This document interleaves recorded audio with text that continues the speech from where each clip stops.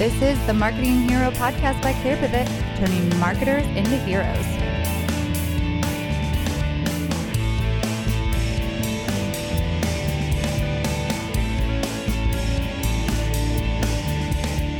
Welcome to the Marketing Hero podcast. Did you know that we also have a newsletter? That's right, you can join today at clearpivot.com/newsletter to get monthly emails with our best tips on topics like effective lead generation, creating content that attracts and connects with your prospects, and how to get started with inbound marketing. Sign up for the Marketing Hero newsletter at clearpivot.com/newsletter for SaaS marketing insights that will move your metrics. Welcome. I'm your host, Maia Wells, and on today's episode of the Marketing Hero podcast, we are pleased to present a conversation with Asaf Rothem, CMO of Seeking Alpha.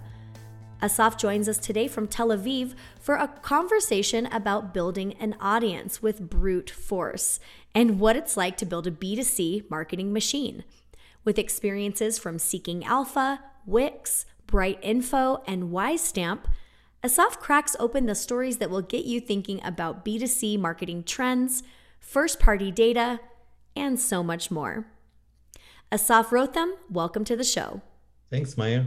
Super excited to be here. Let's chat a little bit about marketing. Well, it's great to have you, and I do look forward to learning more about your experiences in marketing. And I've really enjoyed prepping with you in leading up to this interview. But I do want to start out with a question that we like to ask all of our guests. What's your favorite part of your career, and how did you figure that out? It's a good question. I'll tell you from a personal level, the best part of my career is to kind of finally understand what I'm good at and what I like doing. I'm not the kind of person who had this like linear career where he started in marketing like 20 years ago and then became a manager, senior manager, director in one line. Because online marketing didn't really exist the way we know it 20 years ago. And some because I was very opportunistic and, just jumped on opportunities that I felt could promote me massively in my path to, I didn't know exactly where, but I kind of know now.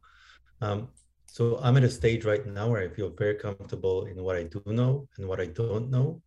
And that's the best part of my career, is to finally understand, what I'm good at and what I'm comfortable doing, as opposed to just keep guessing and kind of like going into unknown areas, hoping for the best. So what are you really good at? It's also a good question. And also, I think this one is easier for me to answer. I think I'm fairly good at selling subscription services for consumers, meaning B2C or D2C, something that's also called now. I really enjoy it.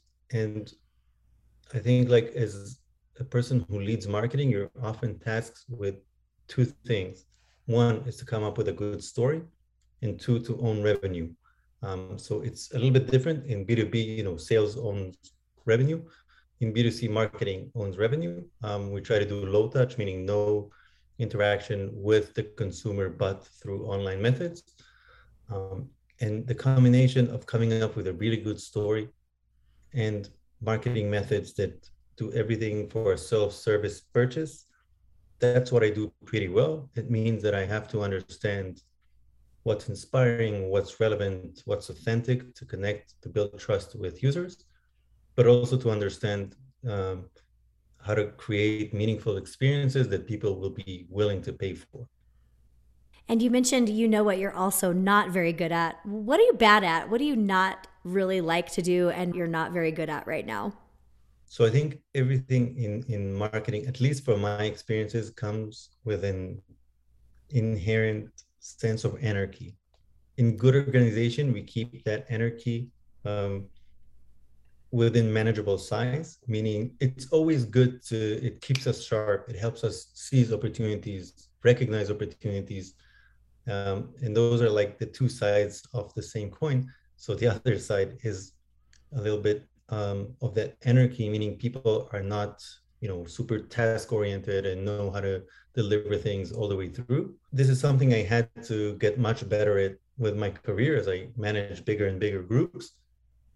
but I'm not a person who loves processes. I understand their value. I think process philosophically is more important than the result, but making sure people are, always have a task at hand and stuff like that is something I don't believe in. And I'm not very good in like micromanaging and making sure all the small tasks happen. I'm much better at recognizing big opportunities and to tell people, drop everything. This is what we're going after right now. And how has the reaction been to that when you've had to do that either in your current company or in other places?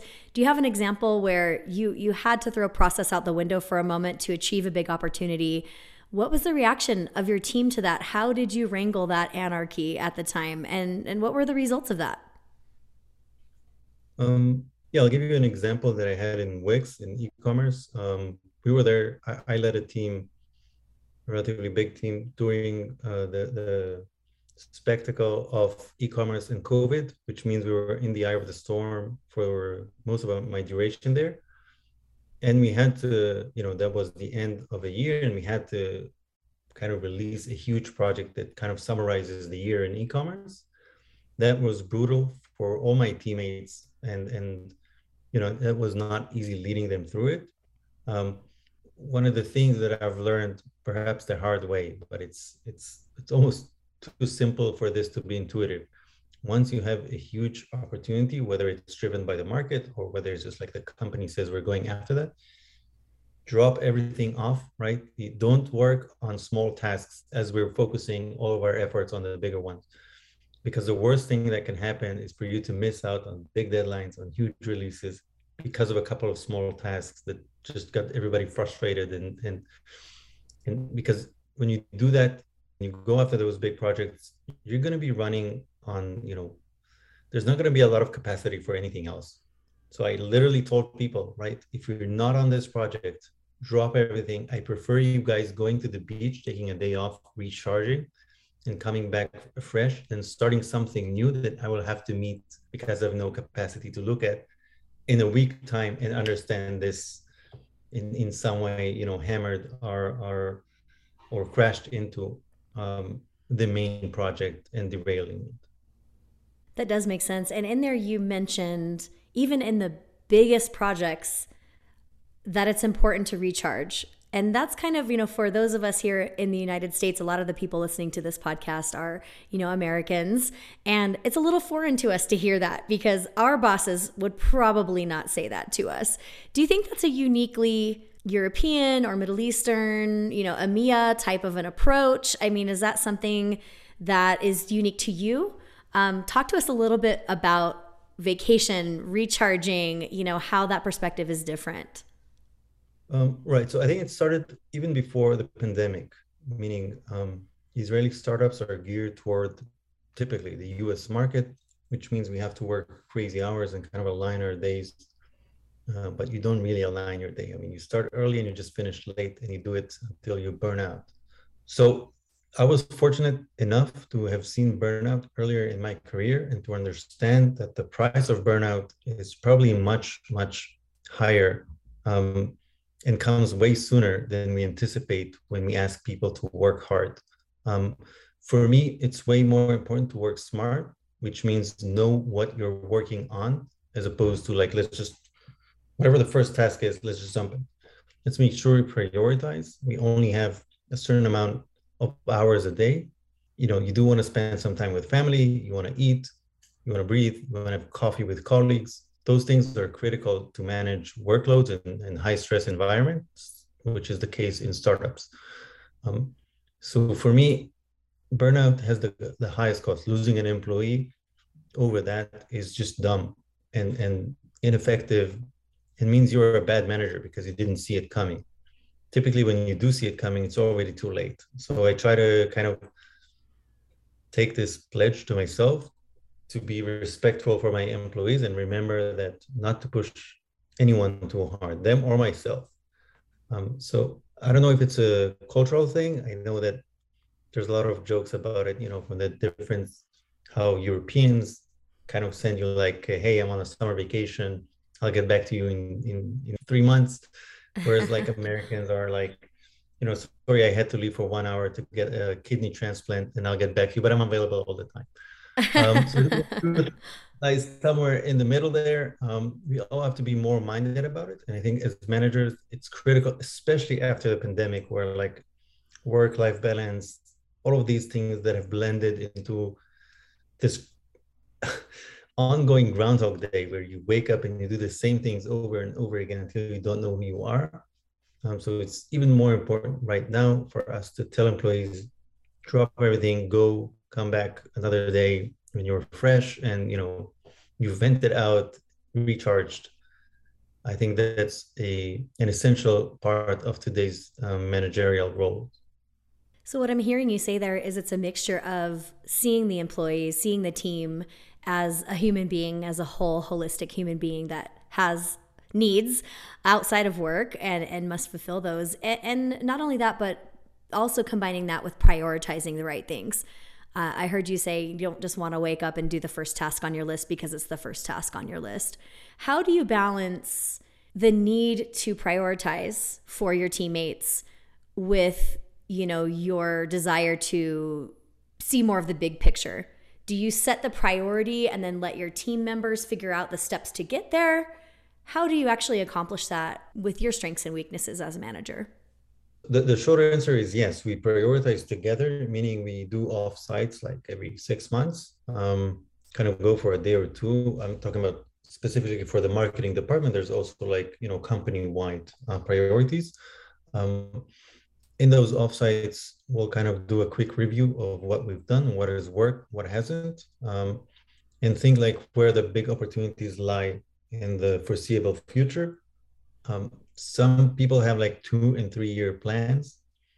I've never seen these, manifest into reality. There's a great American philosopher called Mike Tyson, and he said that everybody has a plan until they get punched in the face. And I think it's very true. Like when you're in startups, it's good to have some roadmap. It's good to know where you're going. It's very important to kind of force the way. It's going to be way more surprising and way more murky than you can imagine. So I think you should take this into account, one, in terms of we need to maintain flexibility and the ability to pivot and move and go after big opportunities when they present themselves. But also like from a team perspective, as I said, let's not put all the firepower on the first thing. Like we need to think about what's going to happen if you're doing a big sale, what's going to happen the following week, what happens if that sale doesn't, give you the outcome that you wanted. You always have to have another card to play. So again, from a planning perspective, we'll kind of mark what the biggest plays are and what are possible ways to get there. And then, the domain experts or the domain managers, typically product marketing managers, will come up with a plays that they want. Acquisition managers will come up with the plays that they want to do in terms of like bringing new users. And trying to combine them is kind of where the biggest upside is, meaning if you can tailor a full experience from the video that promotes it all the way until the sign up and then, upgrade into paying, that's the biggest play. That's what I'm like pushing my team always to come up with. Like I want a holistic play, a full flow of the user, show me all the steps. Let's try to also keep it reasonable. I don't believe in like 11 steps, right? It has to be something that people don't linearly just do whatever you tell them. So think about it like video, landing pages, onboarding experience, value, and give me a couple of examples and yeah, let's just jump on it. You used a phrase when we were talking about startups and building a new audience for a new product, a new service. It was brute force. So you were talking about, you need to start a company by using brute force. Tell me a little bit more about that. What do you mean by that? And then we're going to talk after that about how marketing and creating the media machine comes after. I actually started in startups in B2B company. And I was there, I think the sixth employee, meaning they just came up with a product. And like the Israeli textbook of startups, which focuses on B2B, says like this: you build an MVP, something that you wouldn't be ashamed to put and have users start using it. And then the first users are going to be like friends and families and your own personal network, those kind of things. Then you would put sales development like SDR to start having, picking up the phone, and that's just brute force. They're going to call people, they're going to cold call people and like pull them into scheduling an appointment, most with no show. But if you play the numbers, you'll get, up to dozens of paying customers just by brute force of having people doing cold calls. I think once you've established that you have whatever, a dozen, 20, 50 paying customers, then the CEO will take the VP of marketing and tell them, hey, we need to create a lead gen machine. This isn't something that we can scale on cold calls. And that's the stage where you have to kind of shift your mind about like, let's generate tons of lists that are, anything above terrible is a huge success, into something that people want to use, meaning you're going to have to start telling a story and you have to start building a media machine.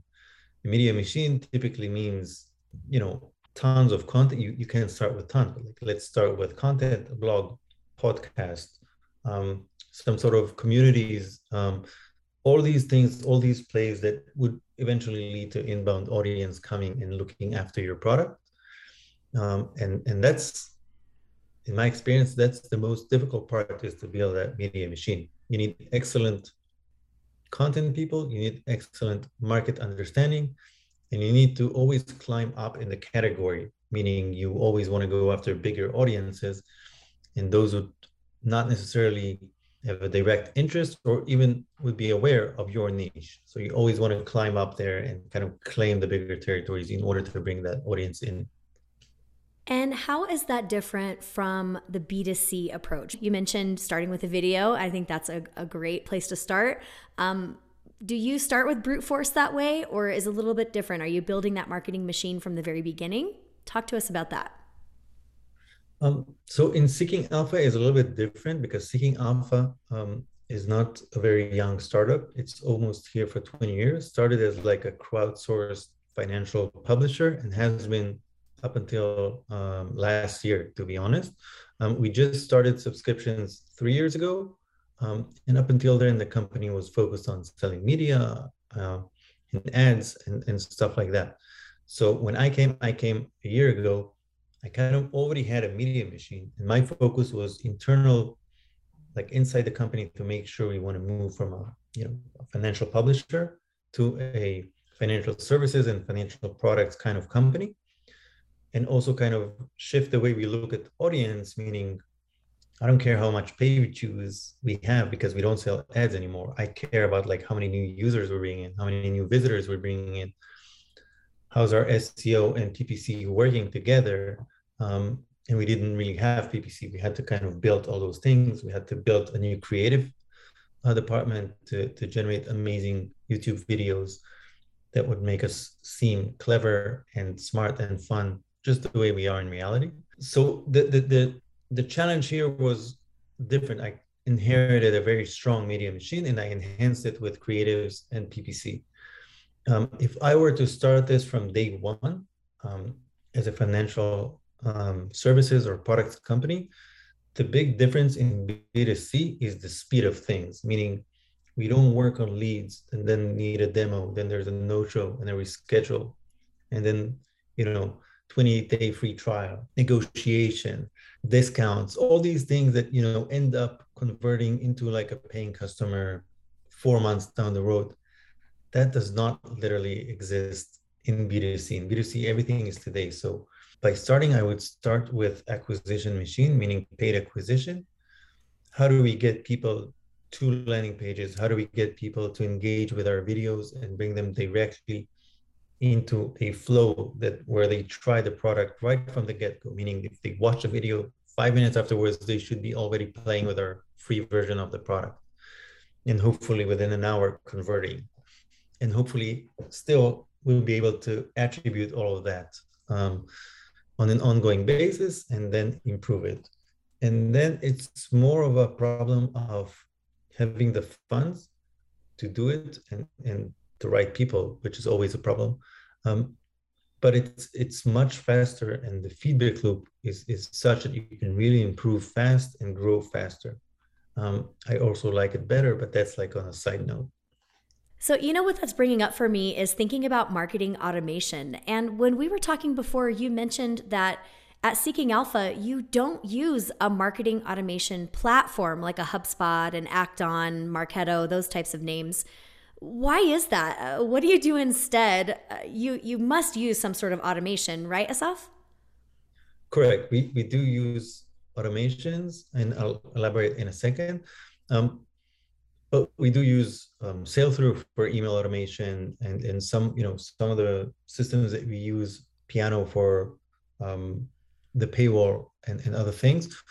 We to be honest, I think like we're in an era where you kind of need to own your data, and in order to excel in the game of personalization, you really want to have everything owned by yourself, because that's how you can really develop your own competitive advantage. So some things like sending emails through automated systems is something that we're not going to develop internally. We don't have really any competitive advantage or any edge into doing that. So we just make sure that integrates properly with our system.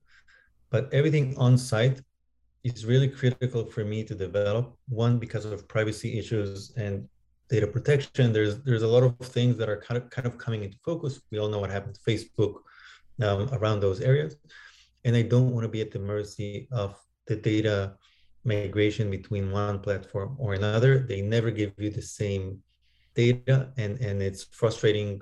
I think their out of the box solutions are excellent, but we're in a stage where we need to invest in our infrastructure and give ourselves a competitive edge in personalization, in the ability to match the customer journey with the right offer at the right time.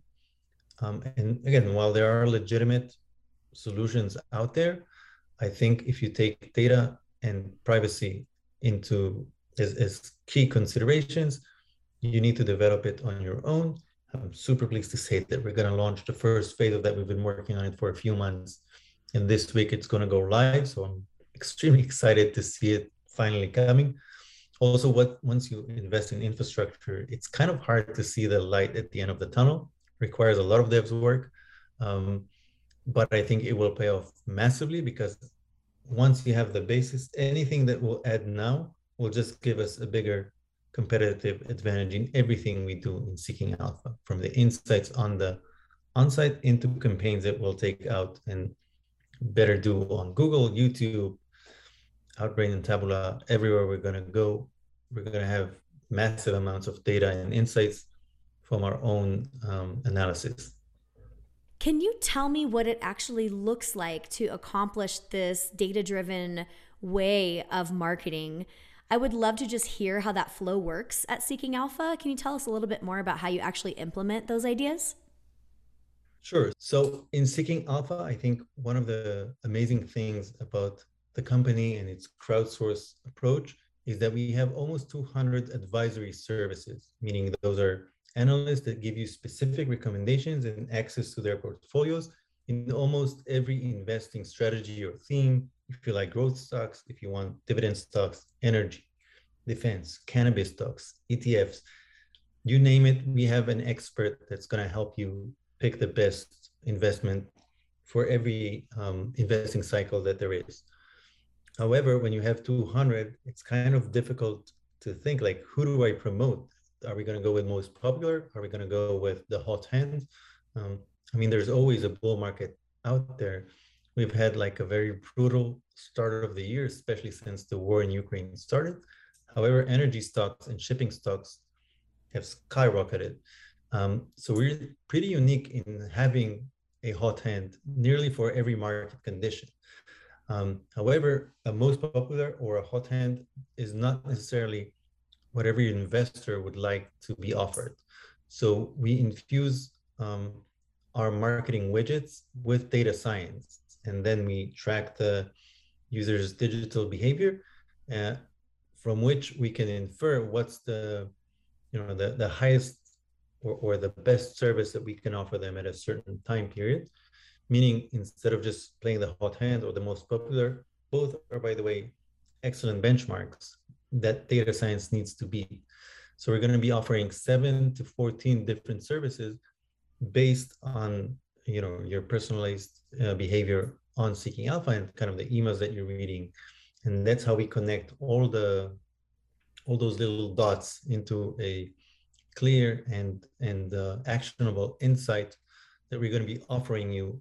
And from everything that we've seen, this massively beats pure segmentation or just playing most popular or the hot hand. So that's how we kind of try to tie everything together, from, you know, the inventory we have, the behavior of the user, all the way through the assets that we're going to promote both on the website and on email, making sure that you've seen or clicked or closed it. We won't be nagging you further, but in the end, we've seen, you know, tremendous promise in this, and we're just getting started. Like, we're just building out those things, and it's going to work much, much better once we do 4, 5, 10 iterations on that. So there you have it, Marketing Hero folks. It pays to be a data nerd. I think that we can all see the results of that personalization and sending the right offer at the right time. I think that's what we're all trying to get towards in our digital marketing lives. So it sounds like the name of the game here is taking big opportunities, going after them with everything you have, owning your own data, and creating the systems to make all of that happen. Would you say that's a good characterization of what you have going on right now? I think it's a perfect, reduction of things to a place that is, manageable to conceive. I always believe, like in marketing, if you kind of get all the basics right, and it sounds too easy, but like it's not easy at all. When you do it, there's always like pressures, there's always compromise. There's a lot of things that are happening on a daily basis, especially B2C, which is, fast-paced environment. But if you are able to keep your eyes on the ball and kind of connect those big dots, you'll be in a good spot. You can be excellent, right? Once you double down on that. But connecting those dots is not an easy task, and requires a lot of long-term projects, which is something that is just difficult to manage and make sure that people remember the value of those things as opposed to, let's run another sale. You can always do. And just to be clear, we're not at that point yet. I think we've added a lot of the ingredients.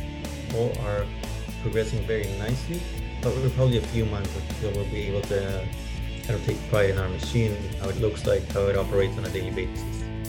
Well, it sounds like there is a great leader at the head of all of that at Seeking Alpha, which is you. Thank you so much for joining us today, all the way from Tel Aviv. We do appreciate you coming on so late in the evening to talk to us here on the Marketing Hero podcast. And we do hope to follow what happens at Seeking Alpha and see that marketing machine start to work. Thanks a lot, Maia, for having me. It was a pleasure.